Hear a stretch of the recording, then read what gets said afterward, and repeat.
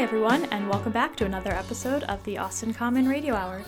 I'm your host, Amy Stansbury, and today we're talking about climate change, which I know could be an overwhelming topic, but with this episode, we're going to focus on the solutions and the ways that regular Austinites, just like you, are making a difference. And how? It's all tied to our city's Climate Ambassador program.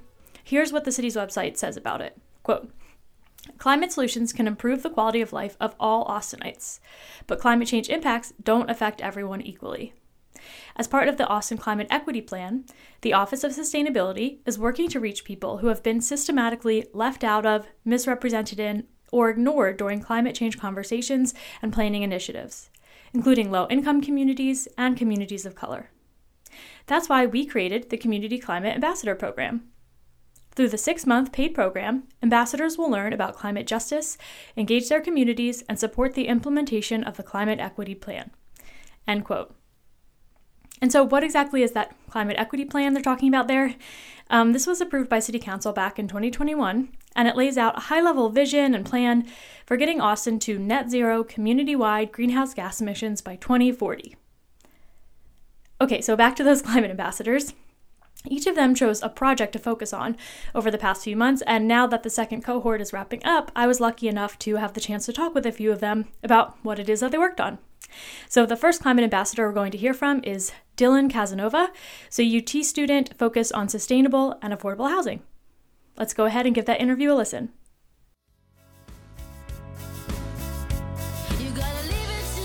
All right, I'm here with Dylan. We're talking about community climate ambassadors. Let's just jump right into it. What was the project that you decided to focus on from this program? So they gave us different sections of the climate equity plan that we could kind of base our projects off of. And I kind of went for transportation and land use because I'm very interested in figuring out ways to make affordable housing in the city of Austin that is also sustainable. So that fell under the land use, and also coincidentally, because sustainable housing is very close to transportation, also just kind of worked out that way.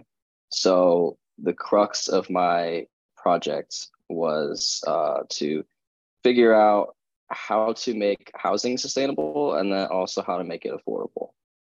Awesome. And you're a UT student as well, right?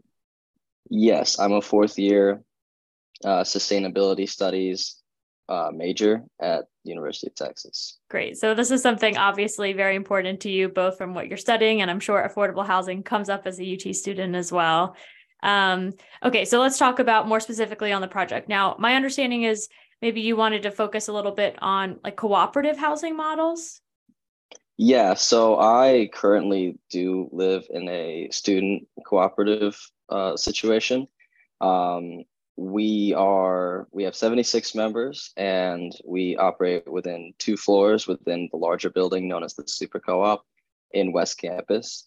I originally chose this because it's less expensive than the rest of West Campus, but I also quickly upon moving here figured out that it's actually more sustainable because you have, instead of individual consumption of resources like electricity, water, things like that, you have collective consumption because we share one kitchen, we share meals, we work together to maintain the house. We don't have like a maintenance team.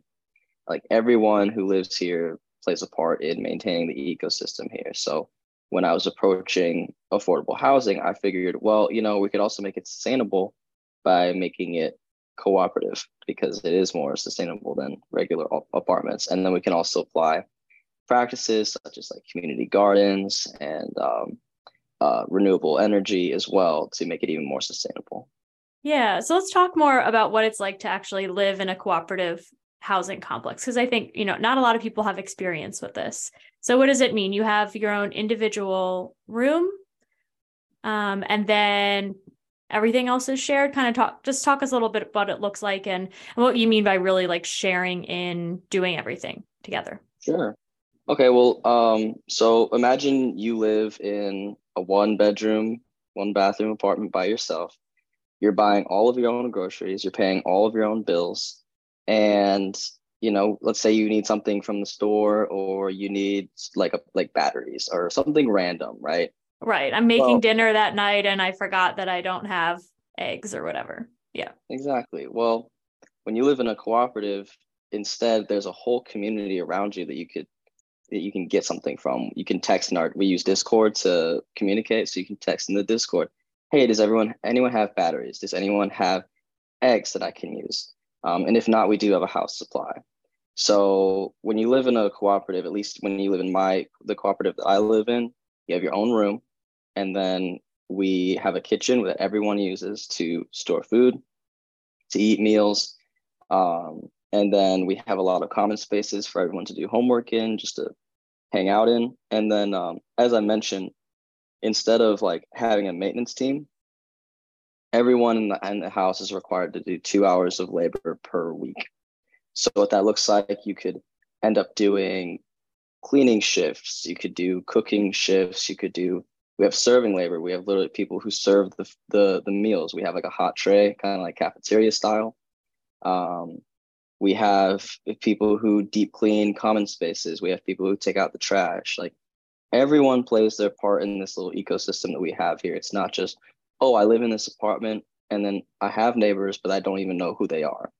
There's a lot of interaction. There's a lot of community that's fostered, and we have a say in how our house is run. Technically, this is a democracy.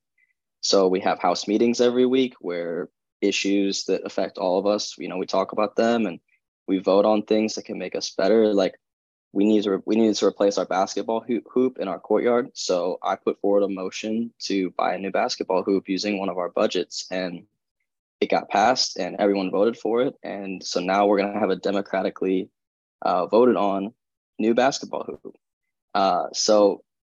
And that anything you want to change in this space, you can do democratically. All you got to do is talk to your housemates and then bring it forward in the house meeting. So it's a really unique experience that I think more than just students could definitely benefit from.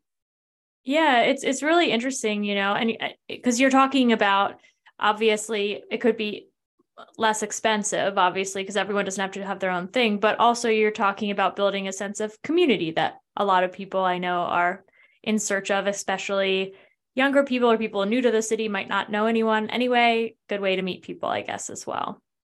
Oh, absolutely. And, there's other co-ops too around us. So we're constantly doing other events with them. We just had a little co-op market at one of our other properties. So, really it's really a unique space where you can meet all kinds of different people and learn things about yourself that you didn't even know were there.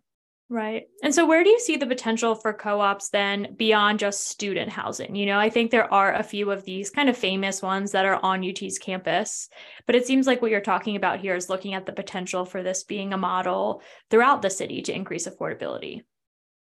Yeah, so I've talked to people, who are city staff, and I've talked to people who are just, regular working class people. I have a job on the east side, so I get to meet a bunch of different interesting people over there too. And the consensus that I've really gotten from talking to a lot of people in this community is that they're looking for more than just, the new high rises that are being built, or, the same old properties that are, increasingly getting more and more expensive no matter where you look in Austin. And we have a lot of young families that, they may not necessarily have enough room in wherever they're looking, or, the cost of owning a personal vehicle are expensive. So they're looking to stay downtown, but it's too expensive. So what I really see this going, the direction that I see this going in, is having a space like the one that I live in, but where,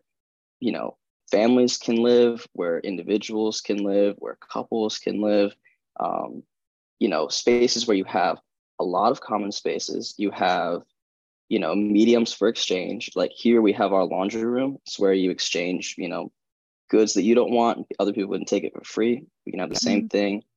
Community gardens, and also the potential for things like rain barrels, renewable energy. Because the truth is that like food and other resources like that are just getting more expensive. So when you have this model of collective consumption, it doesn't matter if you're, an individual or a family of two, three, four. When you live in a community, you protect each other and you work together to collectively exist. And then that also increases your bargaining power when you're talking about dealing with landlords, dealing with, rent increases.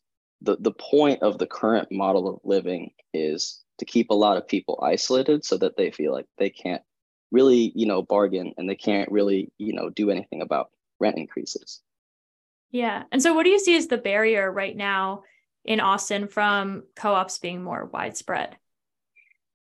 I mean, I'm just not seeing a lot of people trying to do it. We do have some affordable housing developers who've done a pretty good job of, getting housing that is financed by the city and by private developers built. And, they're solid properties. They're really nice properties, and they come at a pretty good cost depending on what your, income level is. But I don't see, there's just not any like developers that are trying to do this. Obviously, if I were to try to do that myself, it would require a lot of capital, a lot of investors, and I would need to get some people at the city level on board with it. But that's really the main barrier, is money and power. Mm-hmm. And so what was the crux of kind of the project that you worked on through the climate office here? The crux of it was research. Okay. I spoke to several different people who worked in the city, specifically with the housing and planning department. I had the really nice opportunity to speak with a few of them, just kind of about like the city's process in getting affordable housing built, kind of the overall layout of that department. It's actually a lot more complex than I kind of ever would have thought it would be. And so research, talking to people, and then kind of what I really liked about this was that design and coming up with these broad abstract concepts, that's not really like my forte.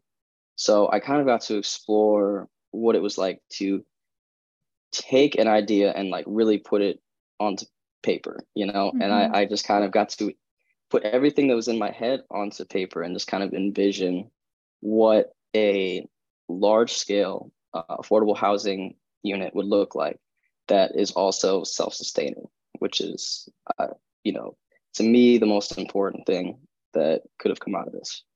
Mm-hmm. And so what's next for it? You said you're able to kind of lay out this vision.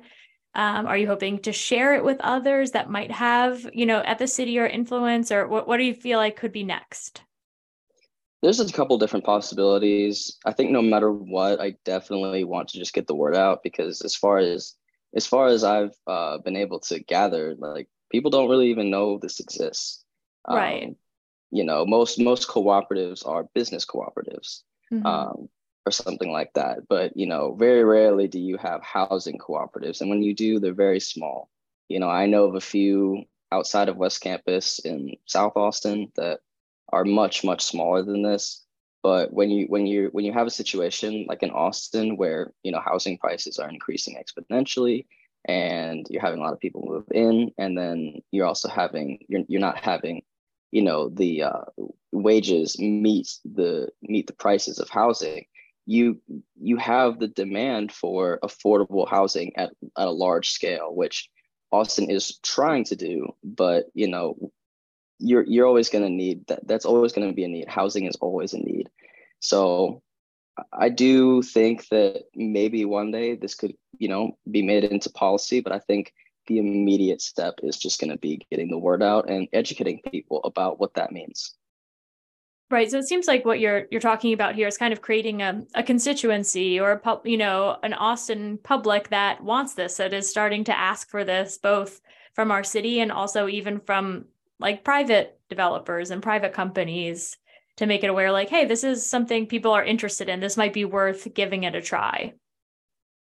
I really see this idea as kind of giving people the opportunity, or at least like the incentive, to get more involved in local politics anyway. One interesting thing that I have learned here studying, urban studies. I've taken a few urban studies classes at UT. What I've learned is like the people that show up to city hall meetings aren't necessarily the people that are working downtown, working hourly jobs, renting in the city. The people that are showing up to city hall are the people who live in areas like Westlake and farther out from the city who have the time to come down here and show up. And one thing you learn in a cooperative and a democratic environment is the people who make decisions are the ones who show up. So when it comes to an issue as important as housing, obviously there's been, a lot of controversy with that in the past. And, Austinites do have strong opinions about this, but I think this is an idea that can kind of rally people who, have been underrepresented and can, give them the will to kind of show up to City Hall and say, hey, this is something we want. This is an actionable plan that we want to see in the city of Austin so that we can live, where we want to live at a reasonable cost. Cool. And so what makes you so passionate about doing this work? My passion for this work really just comes from where I live. I'm a leader in this cooperative community. I'm actually going to be the director of my cooperative next year. So it's just, this is what I already do. And I've seen what this model can do for students. And I just want to see that replicated for other people. I've literally asked people who are not students, would you like to pay less in rent? Obviously, yes. Would you like to pay less for food? Obviously, yes.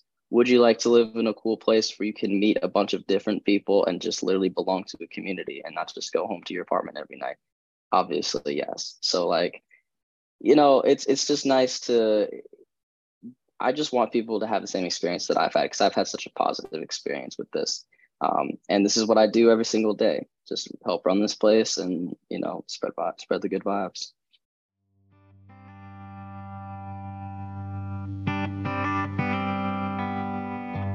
And that was Dylan Kazanova. And what comes next for him? Well, Dylan says that he wants to continue his research into cooperative housing models, eventually putting together a policy plan for the city, and then educating the public about it. If you'd like to learn more about cooperative housing, the City of Austin Economic Development Department is actually hosting an online intro course about how to get started on the path to create your own cooperative housing. And that's going to be hosted on June 21st. You can find registration info about that on the city's website, and we'll also post a link in the show notes. So next, we're going to hear from Kecia Prince, another climate ambassador also focused on housing. Kecia is working on an educational video that explains the connection between increased climate disasters and renters' rights. The video will highlight renters' rights to repair, organize, and to report unaddressed apartment hazards to the city authorities. Okay, let's go ahead and listen in on that interview I recorded with Kecia Prince.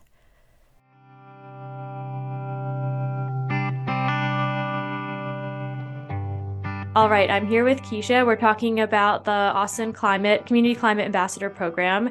Kecia, you're one of the climate ambassadors this cohort.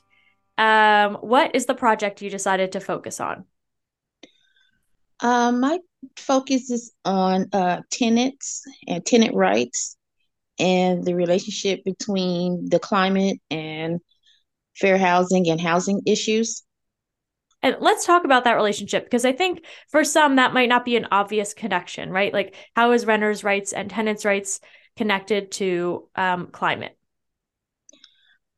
Well, they can be connected, like, for instance, what happened to a lot of tenants during and after the Uri storm. Right. There were people, right, who they couldn't, their apartments were unlivable, really. I mean, they had been flooded or they didn't have access to clean water. Yes, ma'am. A lot of the apartments were flooded, but what exasperated a lot of people's experiences was that the apartments hadn't been kept up, before the storm. So the storm just made it, 10 times worse than it would have been. And what made you decide to focus on this issue? Being affected by the Uri storm and having a management company at my apartments not offer any assistance. They actually wanted me to live in that apartment while it was repaired. And I just thought that this is crazy. This is not right. And so I decided to stand up for my rights as well as the rights of the other apartment tenants that were affected. And what kind of damage had happened to your apartment from the storm? Uh, well, when the pipe bursted, um, it had water came into my apartment for days because I had left because there was no electricity. And my neighbor upstairs was home, but she's not a non-English speaker. And when she saw water coming out of my front door, she just knocked on the door. She never notified the apartment complex to come cut the water off. And so by the time I got there, it was like 3 feet of water. It was coming out the door. Oof. And I called the fire department to shut off the water. And when they came and looked inside the apartment, they notified me that the roof could cave at any time. So it looked like the walls were melting, and it was a carpeted apartment, so it was feet of water. I mean, it was still coming out of the light fixture and the smoke detector when you enter the front door. Wow. And so when you're So everything, talking about having to stay there while repairs were happening, that's why that was, you know. yeah, yeah, they didn't even notify me for 6 days. They came in and ripped out the carpet and the drywall and everything, and they didn't even know where me and my son were. They Hmm. didn't try to call or anything. So after about 5 days of calling, leaving messages on their machine, I called, I emailed every news organization on a Wednesday because I found the apartment wet on a Friday. So that Wednesday, I emailed every news station, and Thursday morning, I woke up with the message from Denisha Heron from KView. So at noon on that Thursday, they were at my apartment taking pictures and doing the first story. Hmm. Did that end up helping? Oh, they fixed my apartment fairly quickly. But what about everybody else? Right. And a lot of people they didn't have anywhere to go. They didn't have money for a hotel or anything like that, so they lived in construction. And actually, to this day, there are some people that flooded in the Uri storm at that apartment complex that are still without walls. They demoed it and never fixed it. Hmm. This is 2 years later. And so this is what gets to this tenants' rights and tenant organizing. So what have you been doing through this project in order to help people to understand? Because it seems like part of what you're getting at is that people might not realize that there could be an avenue. There are resources out there perhaps that might help them um yeah, stand up for their rights as a tenant. Well, a lot of people do not know what their rights are as tenants, and we don't have a lot, but we do have some. Hmm. And through some of the work that I've been doing and the people I've been in contact with, um, we were able to get the city council to pass something called the right to cure. And the right to cure basically gives you more time if you're about to be evicted. So it um, has the landlord, they have to give you resources, provide you with resources, and give you more time. Then, because really, the way the law is set up, if you owe your landlord even $1, they can file for eviction. Hmm. They don't. They're not required. Texas law. They're not required to work with you. So the Austin City Council passed something that would help us, and the right to organize without fear of retaliation. Because when we organized, I helped founded the Neighbors at Rosemont Tenant Association at my apartment complex, and we had a um, member of the management company lived on the complex. So every time we met, they called the cops on us. Whoa. So we had the cops called on us numerous times. Um, they didn't want us to put flyers out, so we reached out to the owners and got permission, and they still called the cops on us. So we had the cops called on us. Wow, You know, just they for would, holding a meeting of the tenants. yes, we surely did. our complex decided that because of the Uri storm, that they were going to evict 87 people. And I was one of the 87 people. So we organized and we went to the county commissioners and we were able to get them to take the eviction back. I mean, the eviction notices back and to relocate us while repairs were done. Yeah. And so what you're doing with this project here, you talked about you've had some personal experience then learning, like making your way through this process, what rights are available, what things you can do politically. Um, I think I read you're working on maybe a video or something in order to help share some of this information with other tenants who might find themselves in a situation like you were. Yes, we did a PSA on tenant organizing and tenant rights and fair housing. Yeah. And what kind of information do you include in there? We kind of define what fair housing is, what tenant rights is. We define the right to organize and things. So it's to be informational and let them know.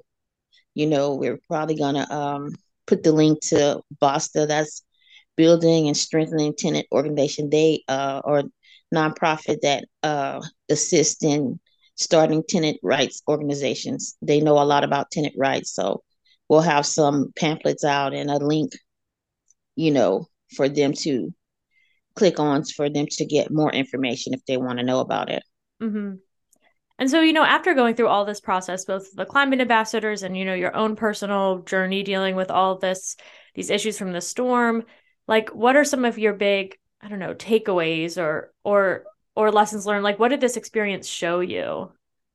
It showed us that, renters need to have more rights. I mean, there's more renters in Austin than homeowners, and we Mm-hmm. have zero rights.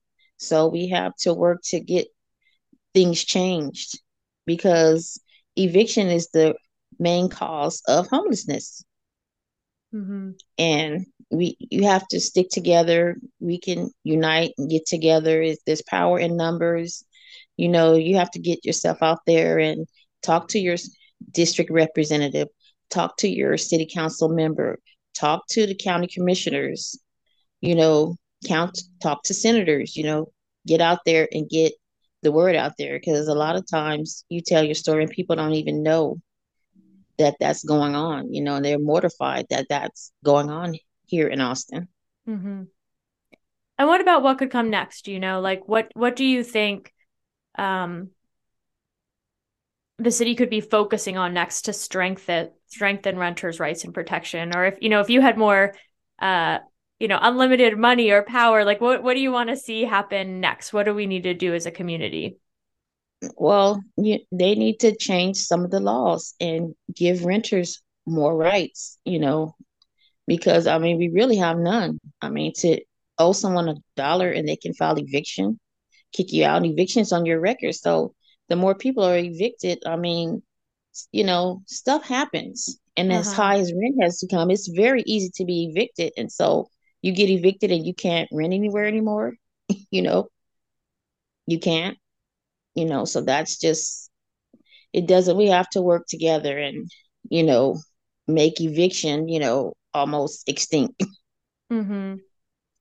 And I So guess it's a, too, when we have weather, as we've seen, like Winter Storm Uri, it could happen again. We could have another situation like this, right? There's always something that pops up that could affect the livability of an apartment complex. yeah. And we need to work more towards saying the word mold, and mold is, in our homes. I worked with another organization called Tada, trying to build a relationship between tenants and code Hmm. so that tenants know what code do and what they don't do, and then code understands things from a tenant's perspective. And so they have purchased moisture meters because code can't do anything about mold. But Really? they have purchased some of their moisture meters, so that's coming soon. They have to get trained on it and stuff like that, and they got an initial shipment, but they're going to get some more. So eventually, maybe before this year is over, they can come in and landlord can't say there's no mold in there just because they painted over it. Because you paint over it, it's coming back. Paint feeds mold. Uh-huh. So that's a big deal. A lot of tenants are dealing with mold, and mold can be deadly. It's very unhealthy. Right. So this is giving the city's code department the tools they need. So maybe if a tenant says, "Hey, I think we've got a problem out here," the city code department might be able to come and actually test and say, "Yeah, you're right. There Yes, is there is mold," and might be able to yes. do something, It enforce can, that with the apartment owner. exactly. It can't be a he shade. Tenant says there's mold. Right. The landlord comes in and paints over it. I fixed it. There's no mold in here. Right. But the meter doesn't lie. Hmm. So that's something that's big that's Yeah. coming. And what you're talking about, all these things here, some of the renters' rights, the right to cure, these meters, this is this is the result of some of this tenant organizing that you're talking about. This is Yeah. only happening because people like you are working together to put some pressure. Yeah. There also another right is the right to repair. You have a right to have your apartment repaired. And then you have a right to report things to code, to call code.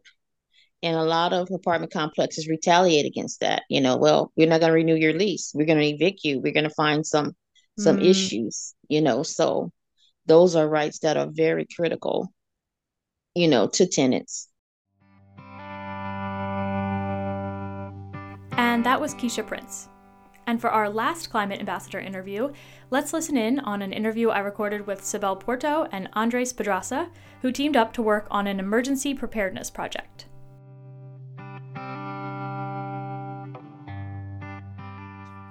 All right, we're here with some more climate ambassadors. My understanding is, your topic was dealing a little bit with emergency preparedness, right? Do one of you want to dive in? Just give us a brief idea. What was your project you focused on? Good. Our project has to do with the sustainability department of the city of Austin. It has also to do with spreading the word out to the community about what to do when the disaster happens, when a disaster happens. So you need to be ready before something like that can happen. And one of the tools that the city of Austin is promoting is the neighborhood preparedness guide. We are in charge of letting the community know about this guide. And also sometimes when we do community events, especially during um, these times that we went through the cold weather in February, I want to say, it was kind of like the perfect timing to be talking about this type of topic. Sorry about that. To be talking about how to be prepared, how to learn how to build a kit to be ready, and on top of that, how to be connected with your neighbors, and also how to set a plan. And so when you talk about educating the community about these things, what did that look like for you all? Did you host some events in the community? How did you get the word out? Because I know this is a common problem with the city. They have a website that has this information, but not a lot of people visit the city's website. So how did you actually do some community outreach? So we participated, for example, in events that the city hosted in the public libraries. I had the opportunity myself to be in two of those, one in South Austin, another one in North Austin, and I had kind of like a sense of how the community is getting this information at the right time.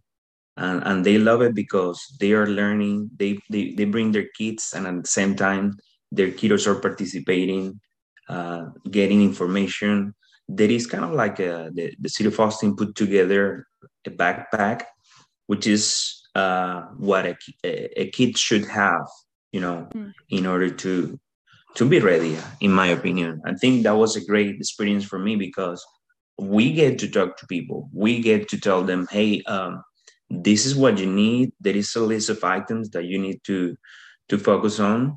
Those are sometimes very affordable items. Probably you have maybe 40 or 50% of those at home. It's a matter of getting them together and have them handy when the worst happen. Yeah. And then in doing this communication with the public, you able to provide some bilingual education as well? Andres, maybe we can bring you into the chat as well. Because, we have go ahead. Yes, this guy that Sahabel mentioned, we have both language in English and Spanish. We help. They have a department that they work on the Spanish. We help reviewing the Spanish and finessing some words just to make it more casual, because sometimes the translations are very like are not so casual, and it is better to share the message with more like casual words in a more laid back tone. Mm-hmm. So we review it and give a little bit of advice there. And then, like Sahabel said, also in the events, we have both options to reach the public, the Latino community, and with the Spanish guide and also the English guide. We can cover both. And also, the trying to reach the public also helped first. Well, it helped the city of Austin hosting events, and for us joining that was very helpful, because we also tried different ways, but it wasn't that successful. It's just a little bit more work when you try just to go pretty much door by door, knocking neighbors, or trying to go and reach wherever they get together and try to approach them. So it was very nice that we could join those events, that we could be there when also where the community is. Right. There's already these events happening in the community. Then you all were able to participate and share this emergency preparedness message. Yeah. I wonder, in doing this and talking with people at these events, anything stand out to you? Did you have any interesting conversations with people? Like, what kind of things did you learn, do you feel like, from this experience? I want to say, in my opinion, that people will help each other in case of an emergency. And one of the part of the guide says, know your neighbors, have their contact information handy. You also get to know who has different tools that can be able to help somebody in your block. Let's say, for example, in times of a disaster, I want to say that everybody wants to help their neighbors. Sometimes they're gonna just check on them if they have water, if they have some food, if they have probably some warm soup, something like that. And I think that was probably one of the conversations that I truly enjoyed having with a family, a Latino family.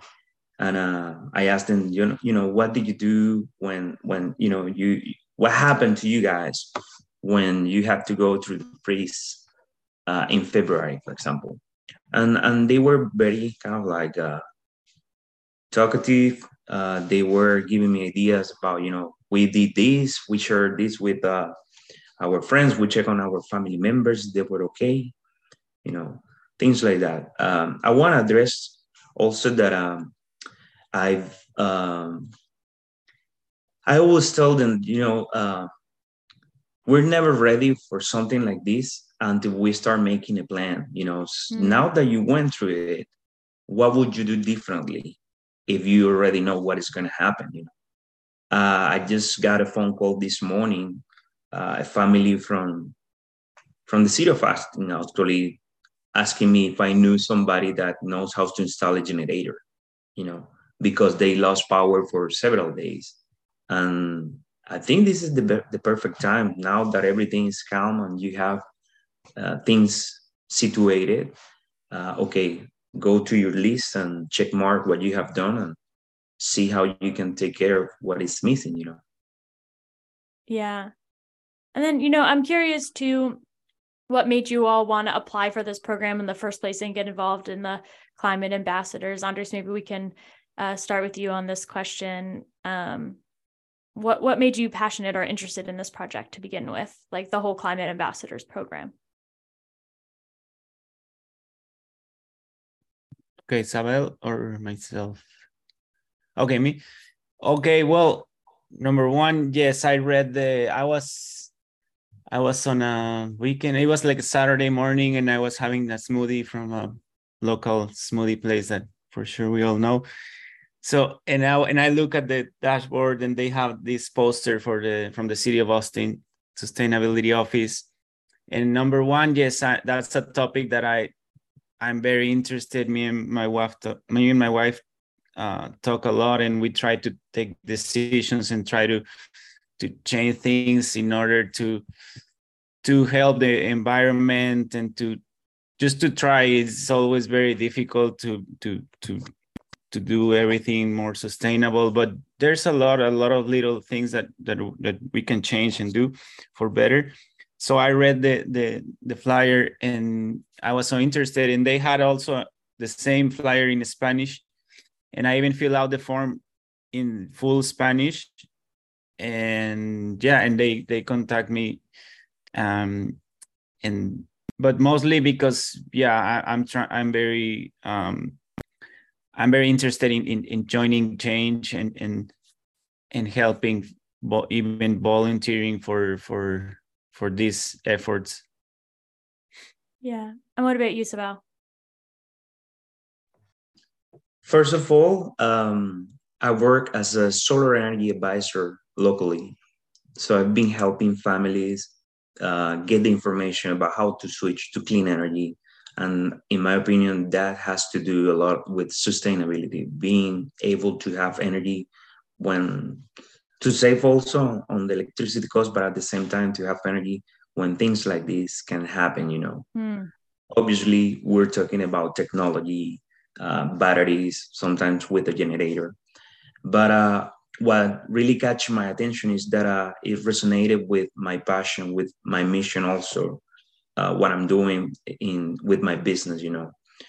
I believe the city of Austin has so many tools and resources that the community would love to know about, and the Climate Ambassador program was a perfect fit for me in order to do what I'm doing right now.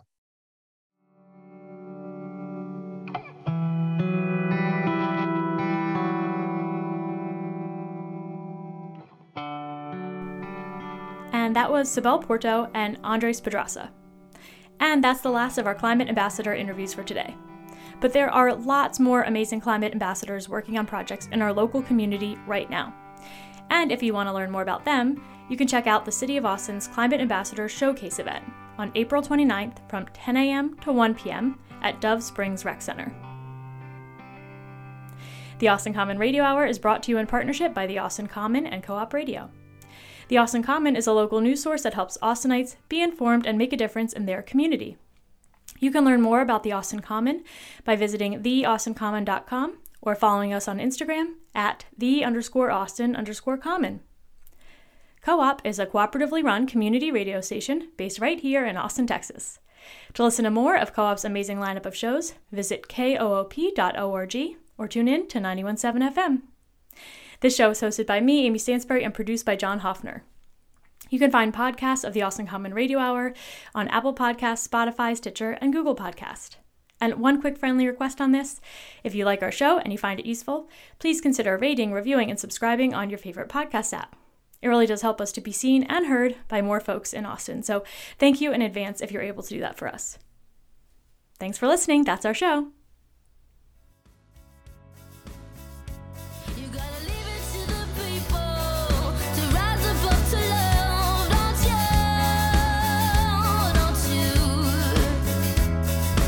Took it all